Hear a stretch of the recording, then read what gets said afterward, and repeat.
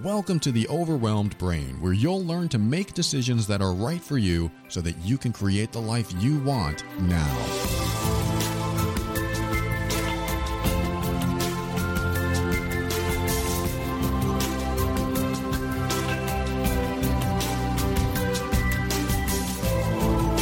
Hello, this is Paul Coliani, host of the Overwhelmed Brain, the personal growth show for the critical thinker. On every episode, we'll talk about practical, down-to-earth steps to help you improve your mood and keep you sane in this powerful journey we call life. I want to help you bridge the gap between your emotions and reason, causing you to discover why you do the things you do and what you can do to reach higher levels of happiness and lower levels of stress and overwhelm. This show derived from an email that I got from someone who is just awfully depressed because of her long, dirty divorce.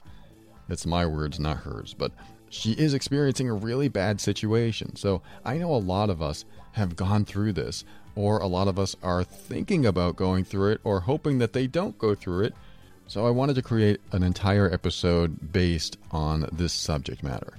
So here's my recommendation. If you have any concerns about divorce, listen to this show. If you have already been divorced and are still suffering in any way, still stressed about it in any way, listen to this show. If you're happily married, listen to this show. If you're single and ever considering getting married, listen to this show. I think you know where I'm going with this. Lots of info here. I hope you get what you need. Oh, and when I talk about the person who wrote the email, she's a woman, but if you're a man, or no matter who you are, just relate what I'm saying about her in your life. So if I say, I call her Sandy, if I say, hey Sandy, this is what I want you to do, I want you to take it on yourself in case you're going through something similar. You probably already know to do that, but like I said, this show is based around an email I got, so I'm definitely talking to her, and I'm sort of talking to you too. So stick around. The show is about to begin with today's quote.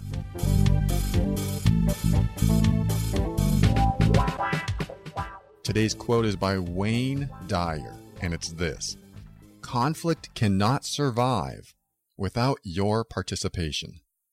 What I really enjoy about this quote is that conflict is all there is when you have any type of resistance inside of you. Resistance in the sense of whatever you're holding on to that you don't want to let go, any type of attachment, anything that you feel you need to hang on to that causes you to feel bad. For example, when I was getting divorced, I didn't want to let go of my wife. I didn't want to believe that it was happening. At the same time, I knew that I had to let it go in order to start the process of growing and healing. And in order to start that, I needed to let things go. But I was in a conflict, and this conflict created resistance inside my body. And when I say that, all I really mean is that whenever you have negative emotions and you feel bad, that is a resistance. That is a conflict. If you feel bad that someone lied to you 10 years ago and you're still hanging on to the idea or the feeling of betrayal of when that happened, then you're choosing to create your own conflict. You're choosing to hang on to pain. That's really what it comes down to, is that when you hang on to any type of resentment or anger or hurt, you are hanging on to the process of self-abuse. Now, I know that's harsh, but think about this for a minute. If you can't forgive someone, if you can't let something go, how are you abusing yourself by continuing to hang on to your resentment, by continuing not to forgive? And listen to my last week's segment on forgiveness. How long will you go holding on to this pain? See, I have a belief system that if you hang on to emotional pain, you are actually going to cause physical illness in your body. And who knows what it can transform into. Hanging on to pain creates physical discomfort. Physical discomfort, prolonged, turns into physical ailments. Again, this is my own belief system, and a lot of other people believe it, but if your doctor says otherwise, follow the advice you want to follow. But in my own experience, I held on to anger for, 30 plus years. Anger over my stepfather and how he treated us, how he treated me and the family. And I didn't know I hated him for so long. And then all this anger came up one day in my 30s, and I developed stomach problems. I developed acid indigestion. It felt like there was a hole in my stomach, and I couldn't eat spicy foods or anything that would upset, anything acidic really, that would upset my stomach, because suddenly my stomach lining was just too weak. It didn't have any defenses. And I later connected the dots and found out that all of my anger caused my stomach problems. So I went through probably 2 or 3 years of expressing everything I hated, everything I was angry about, and just kept expressing it to someone I trusted. And at that time, it was my wife. And she listened without giving her opinions or judgments. She just listened. She created that safe zone I talk about. When someone's there to create that safe zone that you can just talk and express all your hurt and your pain, then it comes out, it gets expressed. All that internal conflict and resistance gets expressed, and it needs to. That conflict inside of you, anything that you're hanging on to, needs to be expressed, because it's building like a pressure cooker.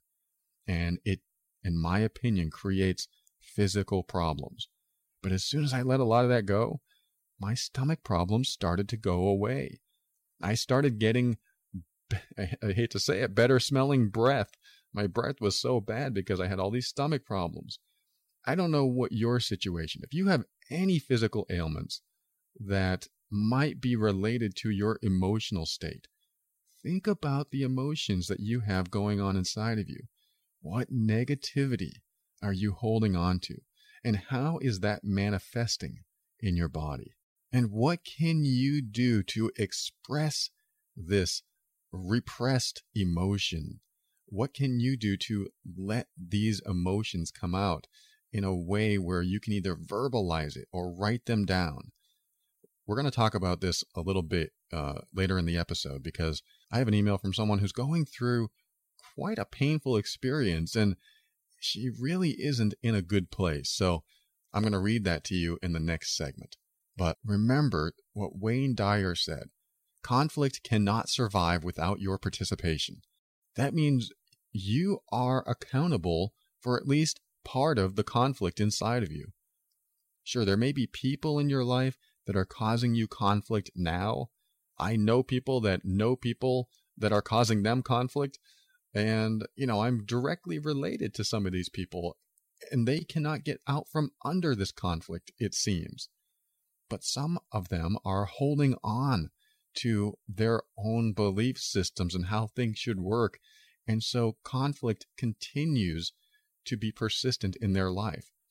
And I'm here to tell you, if you hang on to something that doesn't work, if you hang on to something that doesn't serve you, you continue to allow the conflict, to allow that resistance that builds up inside of you and all that negativity, you continue to allow it to exist.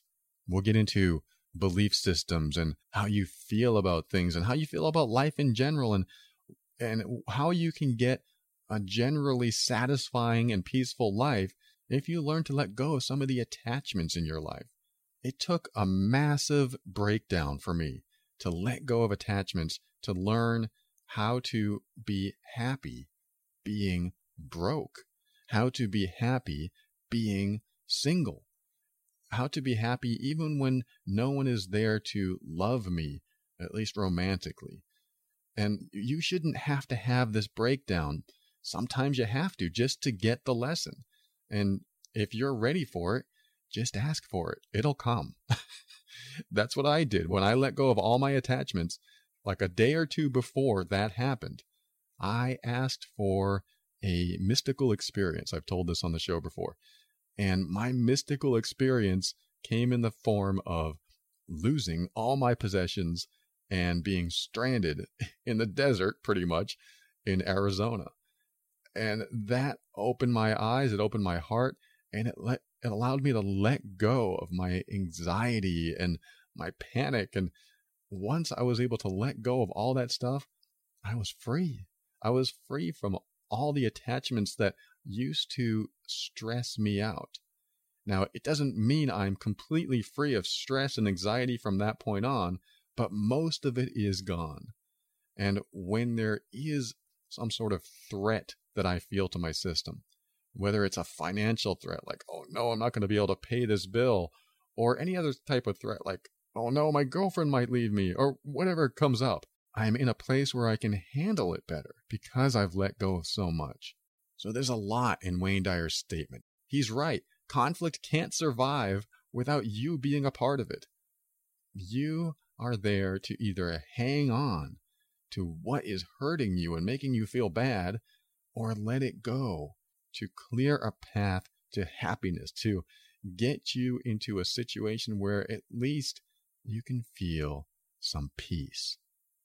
Because that's what a lot of us want. We just want to get out of the muck and mire and feel some peace.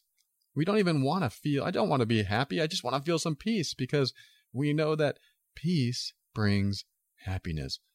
Peace brings joy.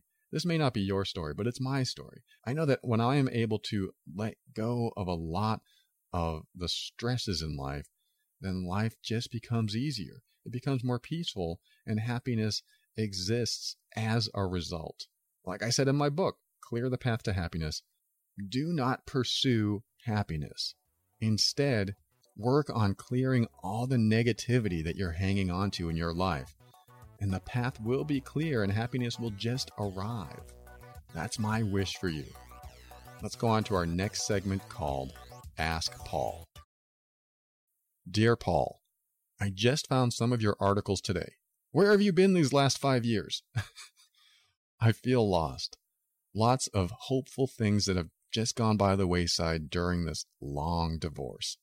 I've been dealing with this for years, and I'm scared to death. I feel overwhelmed all the time, having to start over as a single woman, and all of this just seems futile and not worth the effort.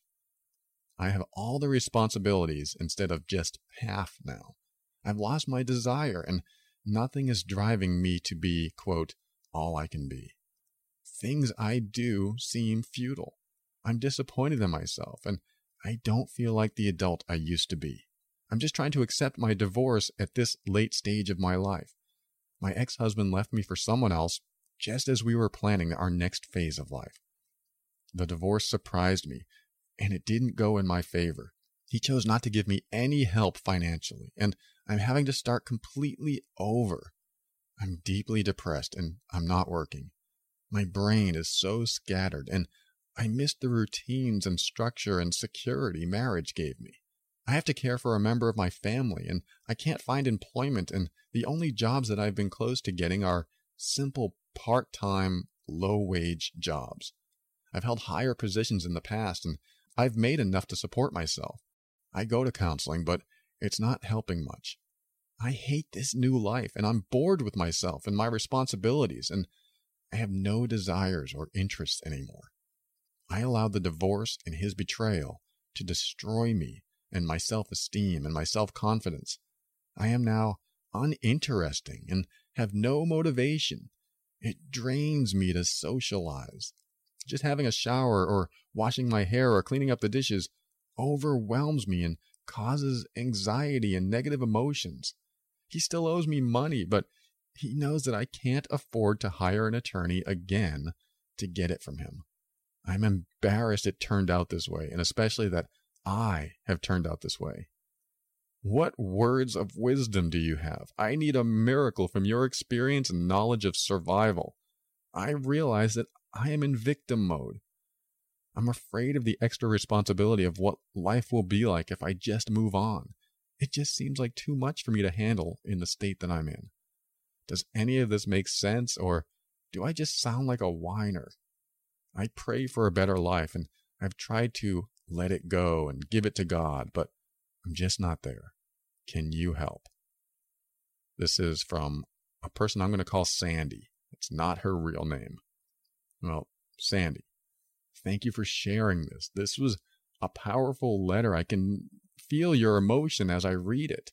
And the first thing I'd like to say is probably something maybe you're not used to hearing when you tell this story is, congratulations. You dodged a bullet. I'm serious. The deception, the betrayal could have gone on for many, many more years. That would put you in the permanent place of sucker. You don't want to be a sucker. You learned about the betrayal, and now you're out of that situation. So you're no longer being deceived. Of course, he may be lying and taking you to court and doing other things, but you're not deceived in what I call emotional murder. Now, that's a strong term, but when someone is cheating on you in your relationship, it's like they're committing emotional murder. When you can get out of that situation, you are free of that crime. You are free of someone deceiving you, putting you in harm's way by having, quite frankly, sex with other people because he's bringing home whatever he's catching from those people. Hopefully not, but it can and does happen. So yes, congratulations for getting out of that situation. I know it's hard. I know it. Your situation may look and feel terrible right now, but just imagine if it had gone on. Imagine if you stayed and that was continuing. You know your instincts and your flags were being raised. You know things were happening when you were married that maybe you were denying. So imagine being in a situation where you kept feeling that way and it got worse and worse and worse. If it wasn't discovered, you would not be happy anyway. Now, what I didn't get from your letter was, did you catch him and force him to cough it up and admit, or did he come to you and admit it? The reason I ask this is because there's a difference on the character of someone after they approach you and admit what they were doing. And it's the character that's going to be in place after the admission. Did he approach you, or did you catch him and you force him to admit it? The difference is, if you caught him and you forced him to say, okay, you're right, I did it, so on and so forth. I hate to say this, but he's probably done it before. A lot of cheaters will do this. They will continue as long as they're not getting caught. But when they do get caught, they'll only admit to that one and never before on other ones. So I don't mean to make you depressed because of that, but I do want you to understand the difference between someone who approaches you and says, you know what, I admit it, I've been cheating on you. Here's the person.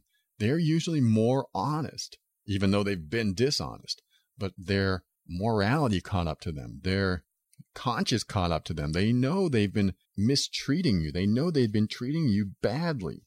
So they come to you and admit it. Now, a cheater is still lying to you. If you're in the situation, of course, cheating is all about lying or deceiving your partner so you can be with another person, or so they can be with another person. But it would be interesting to know that if he approached you and admitted it, then you separated from there, or if you caught him and he was forced to admit it. Either way, you chose to break up, get the divorce, and move on with life. However, he is making it hard for you to move on with life. That's a problem. Here's the second thing I want to say to you. Victims don't seek help. They embrace being a victim to secure the attention of others. Now, the reason I say that is because you said, I know I'm being a victim. You're not really being a victim. You are allowed to be a victim, but victims don't seek help. Victims want to stay in their misery. Victims want to stay the victim. It's somehow satisfying in a dysfunctional way. When you stay the victim, you get the attention. You can repeat the story over and over and over again to people, and then you get attention. You get some sort of love and significance. You have these feelings that come up when you get people to support you after you tell them the story. And maybe you have done that. Maybe you've told this story over and over again because people want to know this stuff. They want to know what's going on in your life. But you reached out and said, I need help. That's not victim. You're allowed to be a victim for a period of time. You're allowed to feel everything you feel. just make sure you feel it and don't dismiss what's coming up. All your feelings are valid and should be thought out fully, even if they're against your moral and ethical core. It doesn't mean you act out on those thoughts and feelings. You just validate them. So if you have feelings of hatred, feel that hate. Let it come out. Express it. Don't act upon it because you might do something you regret later, but express it and allow those feelings and emotions to exist. Allow those thoughts to exist. I've had thoughts. I don't think I've ever said this on the air. I've had thoughts that I wanted to kill someone. I really wanted to just, they made me so angry that I wanted to kill them. And then by having those thoughts, allowing those thoughts to come up in me, they immediately dissipated. It's like, whoa, of course I wouldn't kill anyone. That's stupid. But having those actual thoughts come out of me, just even by myself or with someone that I trust to express them to, having those thoughts come out of me released the pressure inside of me. That's what this does. That's what expression does. When you allow thoughts to exist, when you validate those thoughts and allow them to be, they release pressure. It's like that pressure valve on a steam cooker. You release that pressure valve, and all that pressure comes out. And that's what expressing the deepest thoughts that you have, no matter how immoral or unethical they are, that's what happens. You start releasing that pressure because you're actually manifesting your internal negativity. You're expressing it, and expressing it manifests it. It pulls it out of your system. It's hard to explain, but you know what I mean. I know you do. Because when you finally get something off your chest, there's a reason that saying exists and why it's worded that way. I need to get something off my chest because we hold anger and sadness and other negativity in our stomach and our chest and that torso area, that whole midsection of our body. You know we do, because as soon as you feel sadness, you feel it in your stomach, or you feel angry, you feel it in your stomach. That's where I feel anger. Sadness, I usually feel in my chest, near my heart, coincidentally. All this negativity you feel in your body as feelings. So when you're able to express it and get it out of your system, that pressure valve releases and you're able to let go of some of this stuff. It doesn't mean you're letting go of what you need to do next. It just means you're letting go of the emotional energy of what you need to do next. You're letting go of the emotional energy of things from the past, of the hurt that you experienced, because you can still take action on what you need to take action on, but your forward momentum won't be clouded by your negative emotions, your negative feelings inside of you. I know it's going to be hard to get rid of all of them, but what you do is express as much as you can, and don't hold back. Don't hinder yourself and think that what you're thinking you shouldn't think. I went too long thinking I shouldn't hate my stepfather. I shouldn't hate him because people aren't supposed to hate. But as soon as I let that hatred come up, that was what released me from hanging on to the hate. And then I no longer hated. So it's a very good practice to allow thoughts and feelings to exist so that you can express them. Because once they're identified, they lose their power. And that conflict, as Wayne Dyer was talking about, that conflict inside your body starts to go away. It starts to dissipate.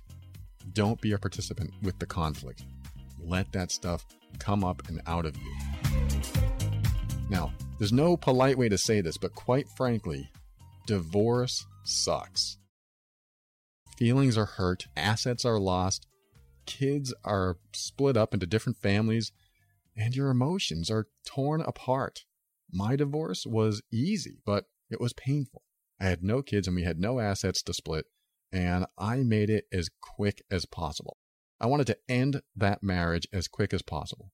I didn't want to end the marriage, but after I knew she was not going to accept anything but divorce, I wanted to make sure the divorce went quick and painlessly. It wasn't painless, but it went quick. I went to the courthouse the next day, got the paperwork. I went online and found a site to handle my divorce papers because I didn't know how to do it. There was so much involved. And within 2 months, the paperwork had been signed and things were on their way out, and I didn't have to worry about it anymore until a few months later when I finally got the divorce decree, or whatever they call it, the dissolution, I think. It was hard. It was painful, but I also knew that if I held on to what once was, that I would not be able to heal. That's the most important step when you're going through anything, is that let's close this loop. Let's close this circuit so that we can start our healing process. My idea is to end the divorce as quickly as possible. When you've tried every other avenue to try to save the marriage and it doesn't work, no matter what, then end it as soon as possible. Just go through the paperwork, sign the papers, get out of that situation. The problem is when one of you goes after the other person for vengeance or something. They'll drag it out and cause their own and your misery. And if you have no choice to stay in the divorce for, like you are, years because you're being pursued relentlessly, it's not an easy road. I know you've been dealing with this for years, which is years too long. When the other person is pursuing and pursuing, wanting to drain the life out of you and the money out of you, it's defeating. What can you do? I know someone who's been to court almost 20 times, and she still isn't out of the legal mess of her divorce. That's a tough road. And the person going after being vengeful, there's usually one person who just wants it to end, and there's another person who just wants to drag it out to show the other one that they have control and the other person deserves to suffer. And it's a nightmare. So I understand where you're at. You just want it to end. You want it to move on. But maybe there is a small way you're hanging on to something. And that's what I'm trying to address here. That's part of it. Maybe there's something that you are hanging on to, the memory of what once was and you want it back, or something like that, that's actually prolonging this for you. Again, it may not be that. Maybe he's just a really, really bad guy and he wants you to suffer for some reason, even though it sounds like he was the one who betrayed you. But some people are strange like that. They are the ones who cheat and they are the ones who lie and deceive, and then they get mad when you leave them. It's a really odd thing. I don't know if it's narcissism or what, but it just seems so heartless. And some people can be that way when they want to get what they want. So again, I'm sympathizing with you. I know where you're at. Now, you said that all of this doesn't seem worth it and that you've lost your desire. Now, let me share with you, when you're clouded with misery, you make miserable decisions because it feels like you'll never get better. When you're in misery, you compound misery. You prolong misery. You get more misery. It's just the way it works. And the poor, you've heard that saying, the poor get poorer, the rich get richer. There's some truth to that. Now, the contrast is, while you were married, it may have felt like a real happiness. But looking back, was that blissful ignorance? Was that a scam on your heart? I would rather have someone honestly hate me than pretend to love me. I would rather be with no one than be with someone who treats me like garbage by deceiving me and putting me in harm's way by purposely betraying me. I would rather have no love than bad love. And that's a tough one, because I believe that most of us want love. Most of us want to feel significant. We want to feel wanted. We want to know that we're wanted. We want to know that we're loved. The truth of the matter is we are. We're all wanted. We're all loved. We're all significant.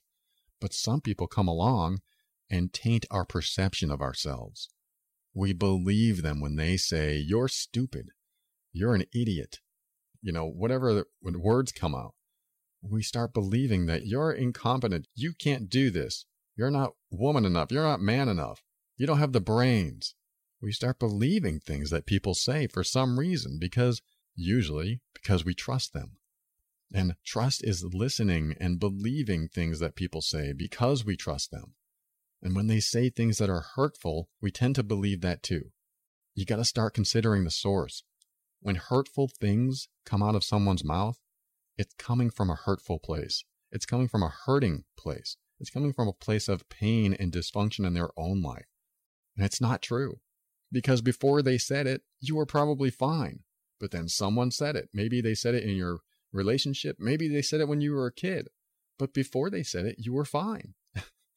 So suddenly we start believing these things that people tell us, and they're not true. They are not true. They're not true. You just can't believe it. But because we've placed our trust in people, when we were children and we trusted our parents, then they say something like, "You're so stupid. Don't ever write on the walls again." We take it to heart. We believe it. Yet it's coming from a place of their pain, of their dysfunction. It comes from a place of their maybe anger or hurt in some way, shape, or form. So consider the source. When the source has a problem and tries to project that problem onto you, you're not the problem. They're the problem. They're the dysfunction. We all have dysfunction in some way, but when you start believing the words of a dysfunctional person, especially when they're deprecating towards you, you start believing that you are less than who you already were. And that amplifies what you already believe about yourself.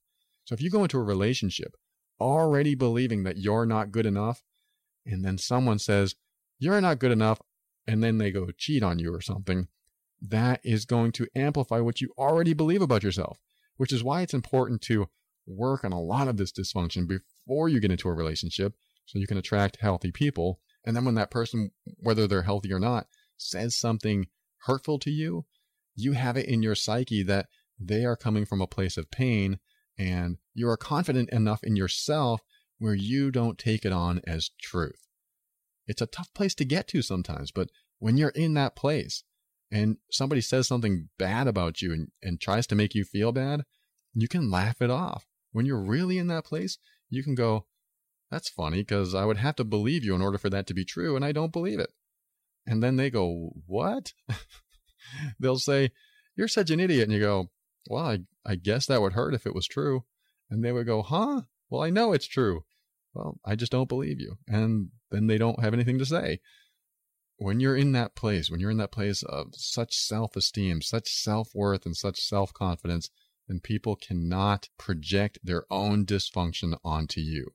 It's still going to happen no matter how advanced you are. People are still going to say things that do hurt.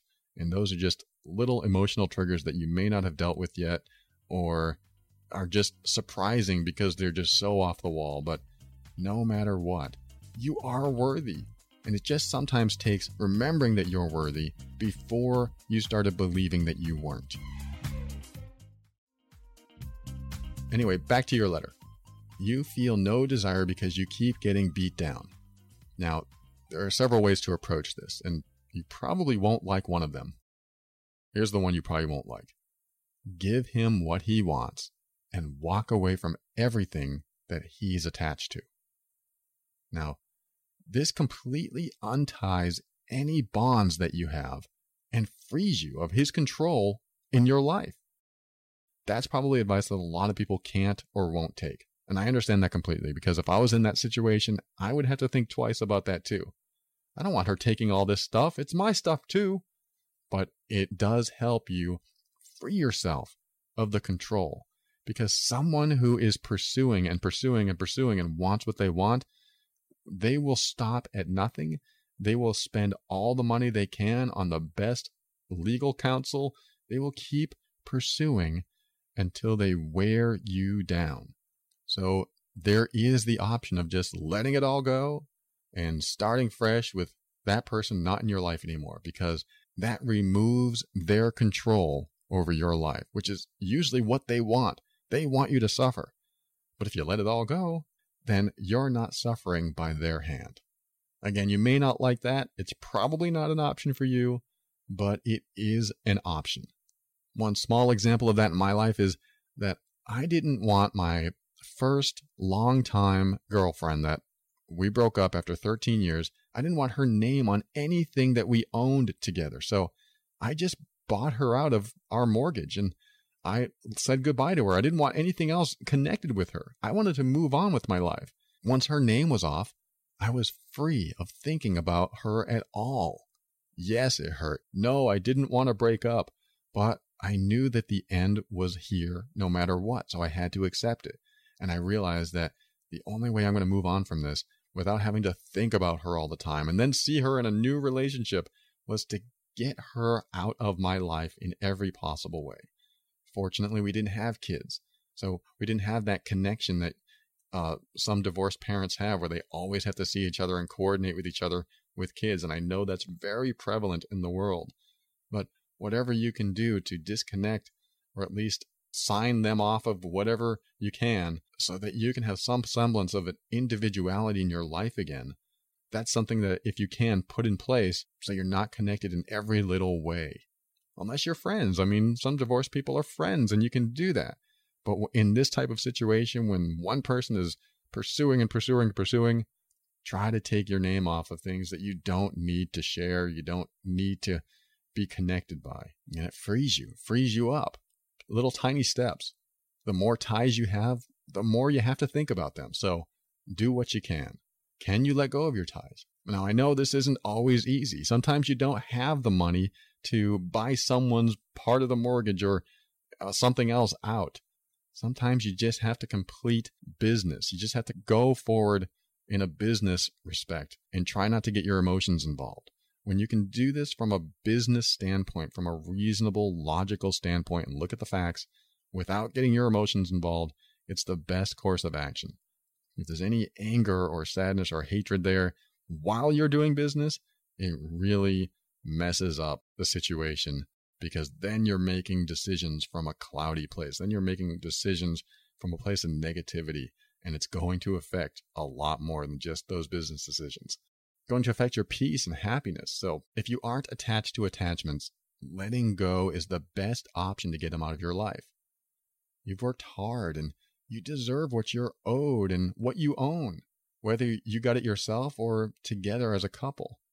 So here's something else I recommend.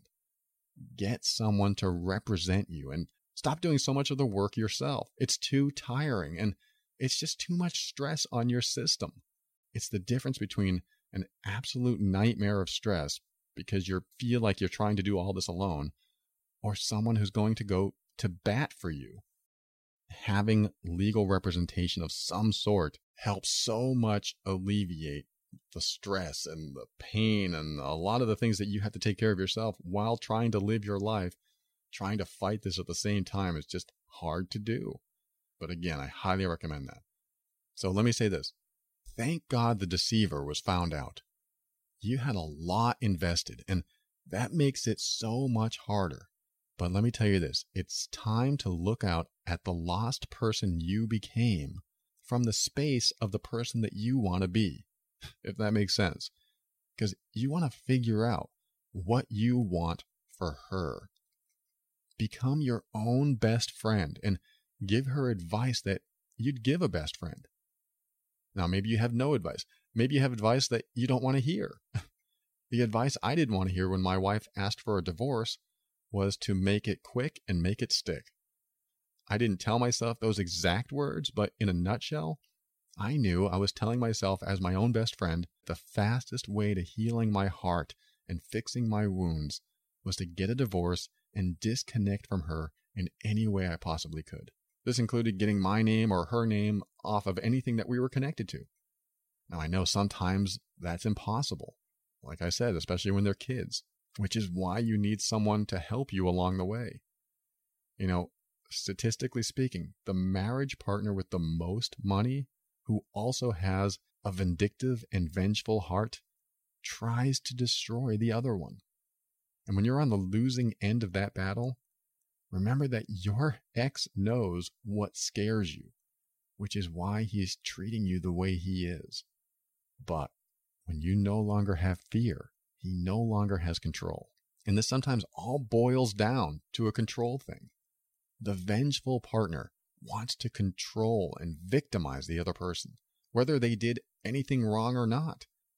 I know someone whose ex-husband was a lying, cheating, stealing person.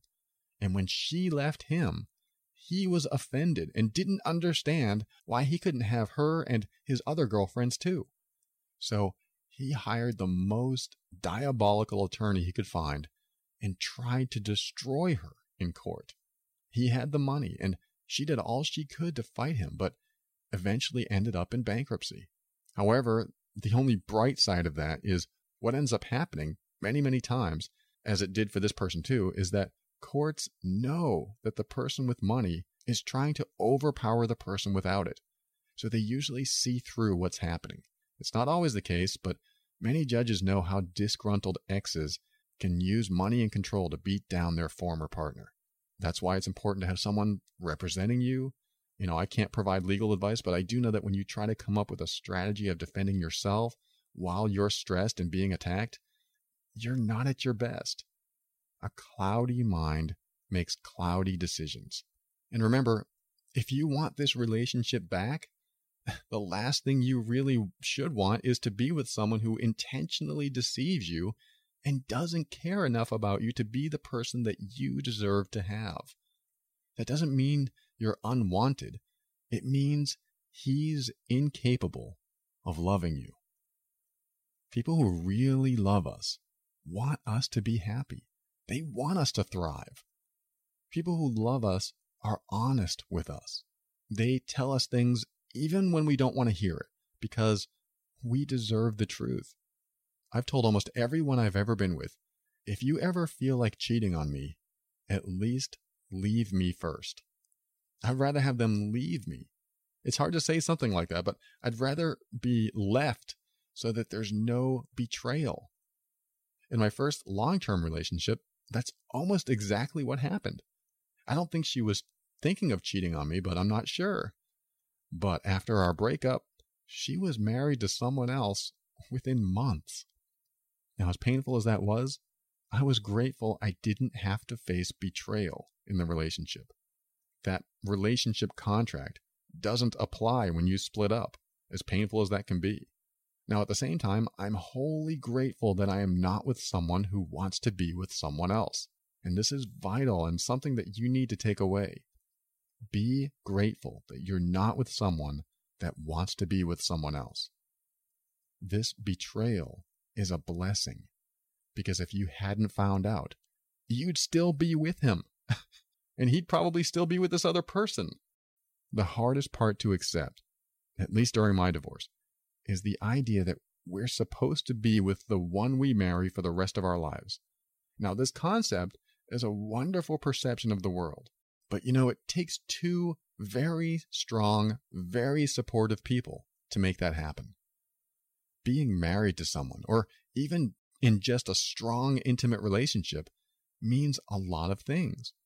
To me, it means that no matter what, I am there for you to support you and make sure that I'm doing what I can to show you that I care about your happiness. And the same works for the other person. When she is there for me, supporting me however she can, doing what she can to see that I'm happy, then it's a mutually beneficial, reciprocative system of I give and you give, and we both get our needs fulfilled. When both people are fulfilling the needs of the other, that to me is love and support. And when you have that, you don't have betrayal. If one of the highest values in the relationship is fulfilling the other person's needs and wanting their happiness, you don't betray them because you know that won't make them happy. It's actually a simple formula. I fulfill your needs, you fulfill mine. I want you to be happy, you want me to be happy. We are there for each other, and we're good. Now, the relationship is having problems when one or both of you isn't fulfilling the needs of the other anymore. It's not your job to fulfill their needs, but it is what comes with relationships. We can't kiss ourselves on the lips, so we have a need for someone else to kiss us on the lips. When our needs, wants, and desires are met by our partner, we don't seek fulfillment of those needs outside the relationship. That doesn't mean people won't still cheat, because some people have more needs than you can fulfill. It's a matter of determining if you want to fulfill all those extra needs, which could be an impossible feat, or maybe you shouldn't be with a person who desires more than you or anyone else could possibly give. Loving someone is wanting them to be happy and supporting their path. Now, hopefully their path is the same as yours and everything will work out. If not, then it's best just to be honest and talk about it, rather than hide behind their back and betray them.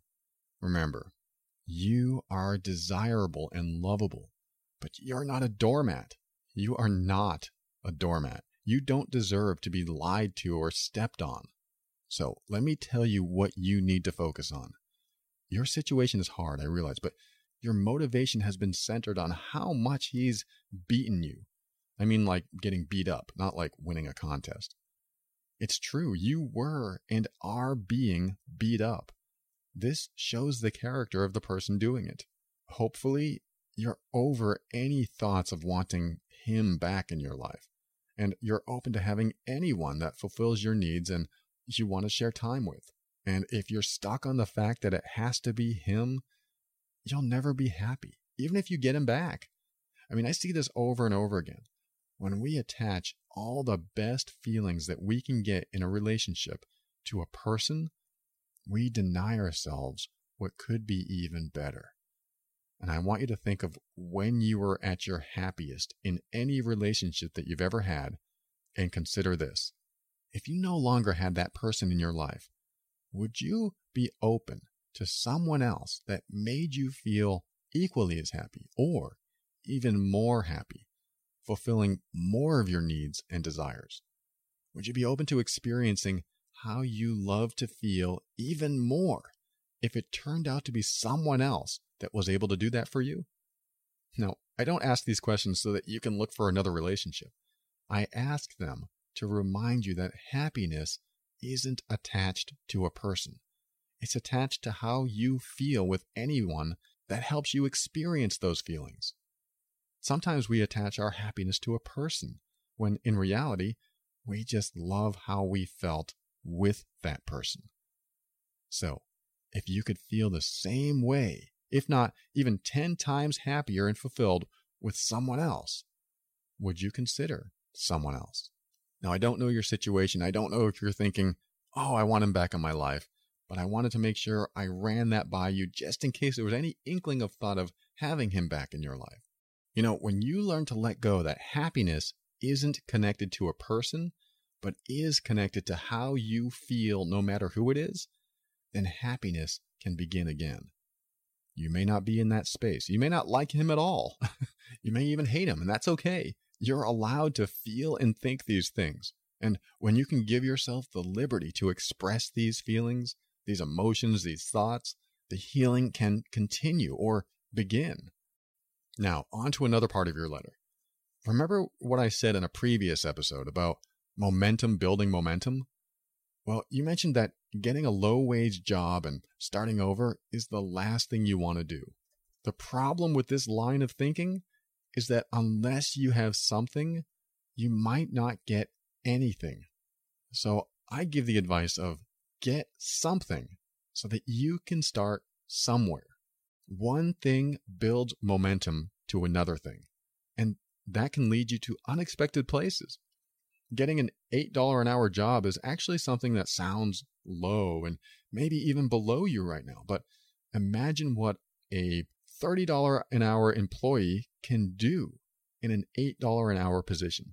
Now, I don't know if you're a $30 an hour employee or a $100 an hour employee, but a $30 an hour employee will outgrow an $8 an hour position in no time. And you will have no choice but to rise in the ranks or find something else at another level. When you get a job that sounds fun, but it's at a terribly low wage, at least you'll have fun while climbing the ladder that you put in front of you. Now that really is the key. A job is better than no job so that you can start the momentum. No job is an excuse to stay home and be miserable. That doesn't mean you have to work if you're independently wealthy, but a lot of people aren't. So you don't want to stay home and be miserable, because owning that misery to prove to everyone, including yourself, that you were done wrong is unhealthy. Don't own that misery. Any job, even one that you don't really like, is a way to build momentum. And without momentum, you have stagnation. Stagnation builds more stagnation, and momentum builds momentum. The next choice you make compounds the last choice you made. If you like to eat cake every day, the next choice you make to eat cake will compound and add pounds to your body. If you're unhappy and you choose to stay as motionless as possible, you will compound your unhappiness.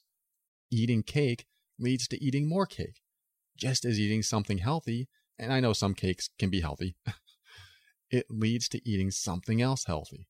It's not an exact science, but it's a common occurrence. So just be aware of the decisions that you're making that are compounding the last decisions that you're making.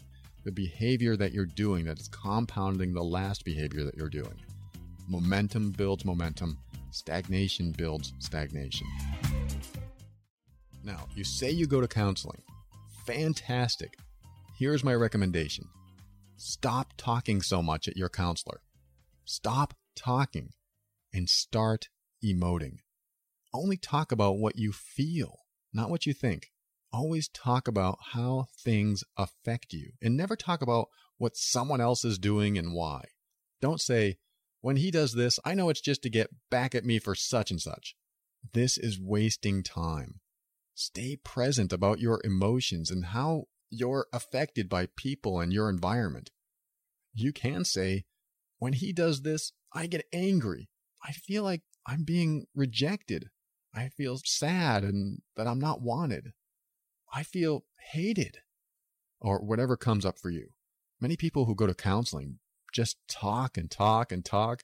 And I guarantee if you know your stories so well that they're easy to tell to others, and you aren't sharing what you need to share in order to heal. Share your pain. Share your shame. Share your embarrassments. Share everything you hate. Share that you feel like killing someone if that's how you feel. Share stuff that you'd tell no one else ever. Having an opportunity behind closed doors to reveal things that you're feeling is a chance that a lot of people don't get. You have a chance to share what's going on at the deepest part of you. Keep your talking focused on you and how you feel. Use I words like, I feel angry. I feel upset. Say the things that come to your mind, even if you don't really believe them. Say things even if you can't believe you actually had those thoughts. It doesn't mean you're going to act on anything or that you'll be forever forsaken for your thoughts. It just means that the pressure inside of you is being released. When you're in a cloudy, miserable place, pressure builds inside of you. You have lots of emotions going on, and you think you have no way to get rid of them.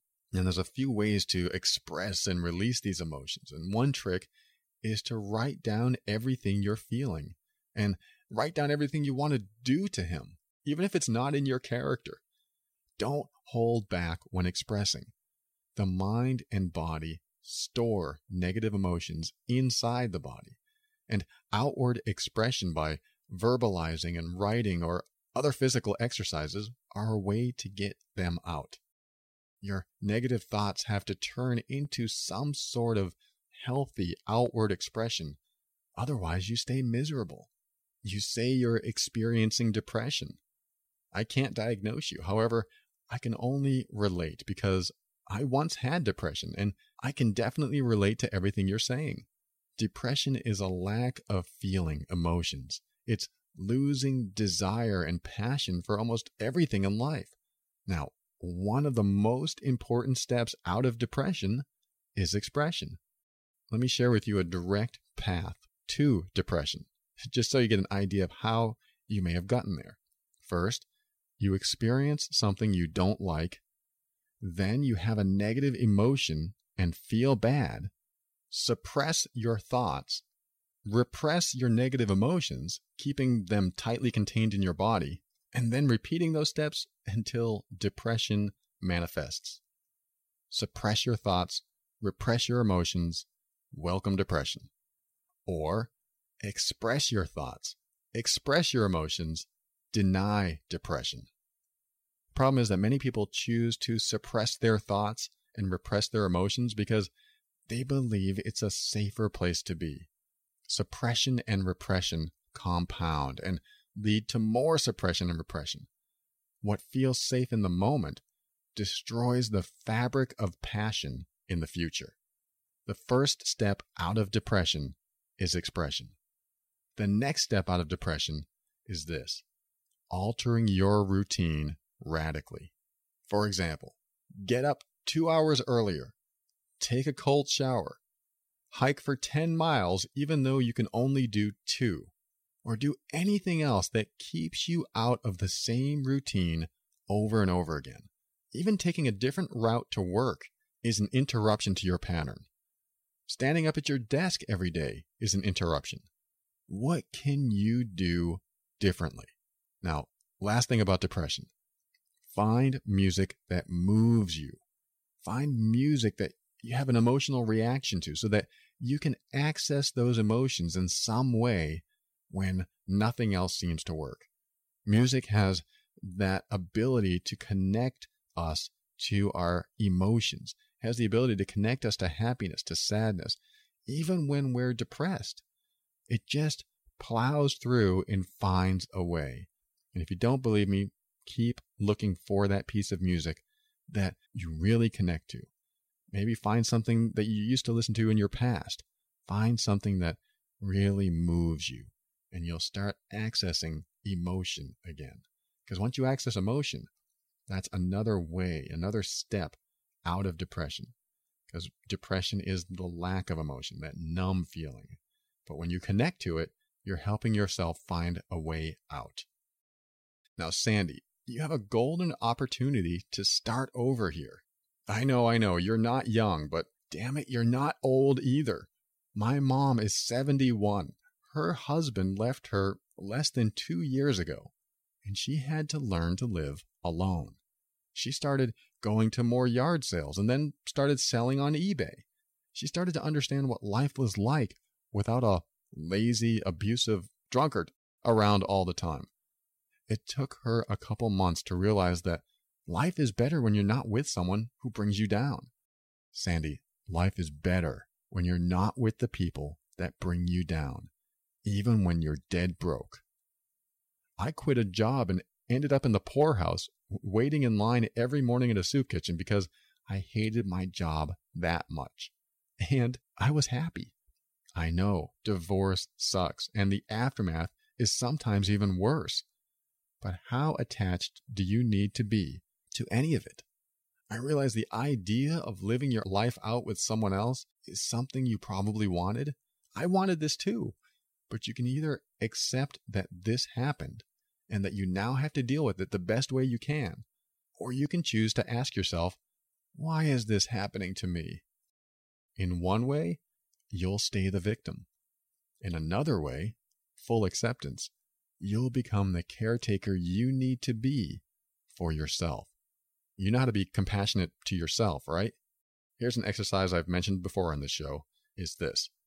Pretend that the wounded you is over there, and she's a little girl, and you watch her with loving eyes, knowing that she is a small version of you.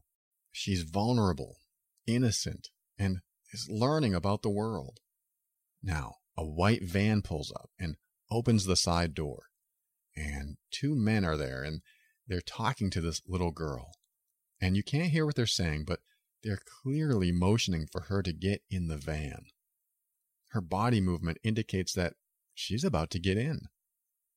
What do? Do you just watch the van door close and let it drive away?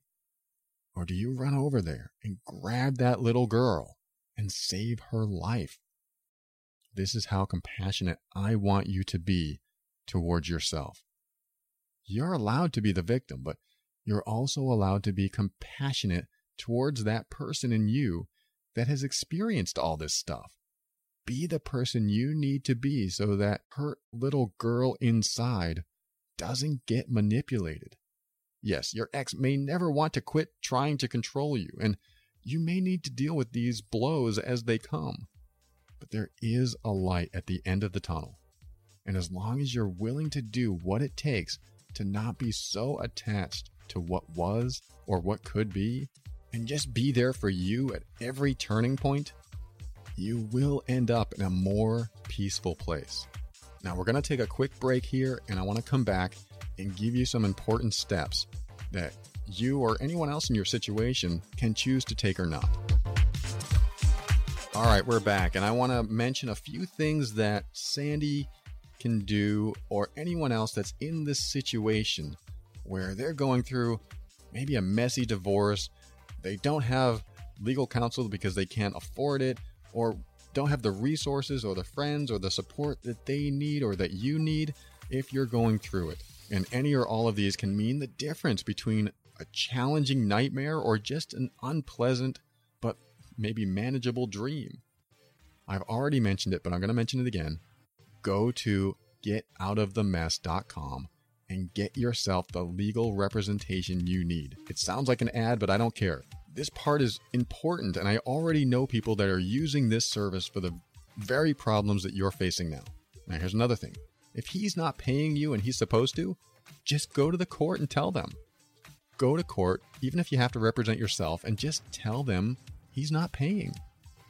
If you were married long enough, you probably earned alimony, and it's against the law for him not to pay. I know people who haven't paid and were smug about it and decided that the other person didn't deserve it. The law will decide in your favor. If they owe you money, they will either have to pay or go to jail probably. Another thing, look for a women's divorce support foundation. And if you're a guy, look for a men's divorce support foundation.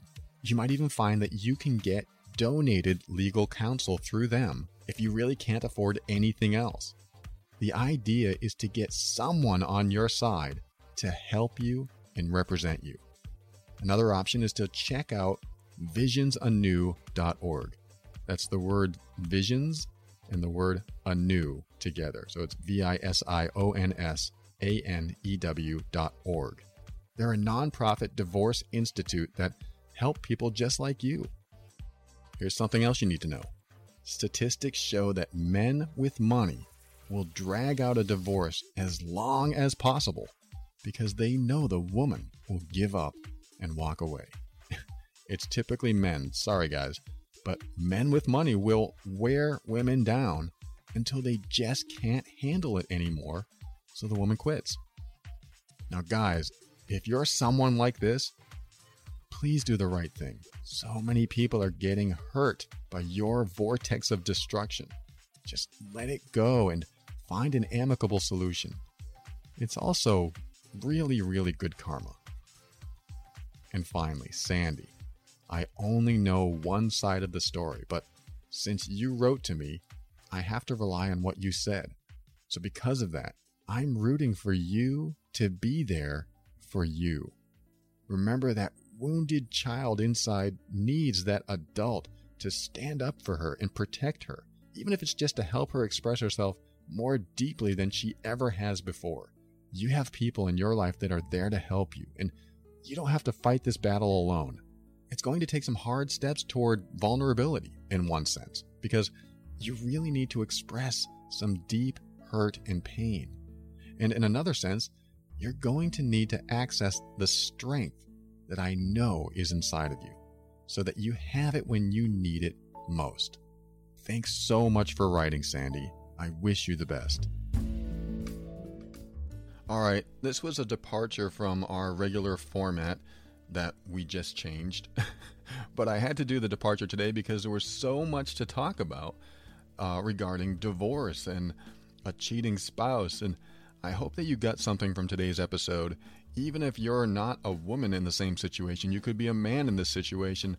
You could be anyone in this situation where your spouse has cheated, or maybe they didn't, or they wanted a divorce and maybe you didn't, or the divorce came and no matter what, you had to deal with it. So during this episode, you maybe got some pointers on what to do. I want you to have a stress-free life, and divorce is not usually conducive to that. But I hope you got something from today and can take it with you no matter where you go for your relationships or your friends' relationships, and have a little bit of peace of mind that there are little exit strategies out of these highly stressful situations. That's the show for today. Thanks for joining me. Thank you for listening to another episode of The Overwhelmed Brain. You know, I'm so grateful you're here. You know, I really love the quote at the beginning of today's episode from Wayne Dyer, where he says, conflict requires your participation, or something like that. I don't have it in front of me. And the reason I love it is because it reminds us that we are responsible for our reactions, for our behavior, for our actions, even if someone else caused us to be in a situation we didn't want to be in. We're responsible when someone cuts us off in the road and we roll our car into a ditch. We're still responsible for our half of that equation. I know, you might be thinking, well, they cut me off. I had no choice. When you give yourself no choice, when you believe that you actually have no choice whatsoever, you absolve yourself of power, you absolve yourself of responsibility, you absolve yourself of anything that allows you to be empowered. Well, I guess I already said that. You absolve yourself of power, that means you absolve yourself of empowerment. And that's really what it comes down to. When you choose not to own your responsibility and own your part of the equation, you give up your power. You don't want to do that. At least, even if you don't believe that you have any control when you get cut off the road or something else that just seems beyond your control, remember that you are still a part of it, whether you want to be or not. And that means that you have some level of responsibility in how you respond, how you behave, even if someone comes along and pushes you down from behind. You have no idea it's coming. You're completely out of the loop in that situation, yet it's you that's falling. It's you that's catching yourself on the ground, on your hands, or maybe you hit the ground so hard you hit your head and now you're bleeding. There's all kinds of things that is happening that you are in control of, even though it feels like you're out of control. There's a metaphor here. Just remember that when you have some semblance of responsibility in any situation, even if it looks like you had nothing to do with it, then you still have power. You stay away from being a victim, and you can actually see the silver lining on a cloudy day. So step into that power and be firm in your decisions and actions so that you can create the life you want. When you do this, you'll discover something I already know to be true about you, that you are amazing.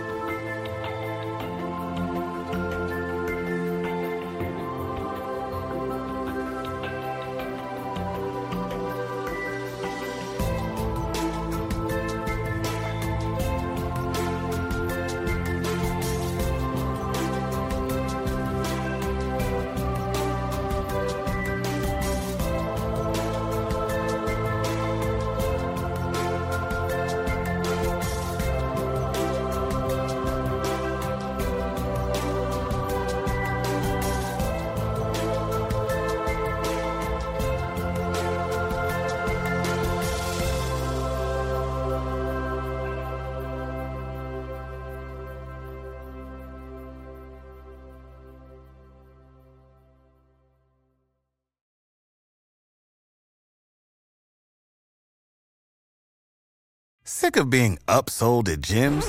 My guy, you're currently a base member? For $90 more, I can upgrade you to our Shred membership. For $130 more, you'll be a Swole member. And for just $300 more, you'll reach Sweat Platinum. At Planet Fitness, you'll get energy without the upsell. Never pushy, always free fitness training and equipment for every workout. It's fitness that fits your budget. Join Planet Fitness for just $1 down and $10 a month. Cancel anytime. Deal ends Friday, May 10th. See Home Club for details. As humans, we're naturally driven by the search for better. But when it comes to hiring, the best way to search for a candidate isn't to search at all. Don't search, match with Indeed. When I was looking to hire someone, it was so slow and overwhelming.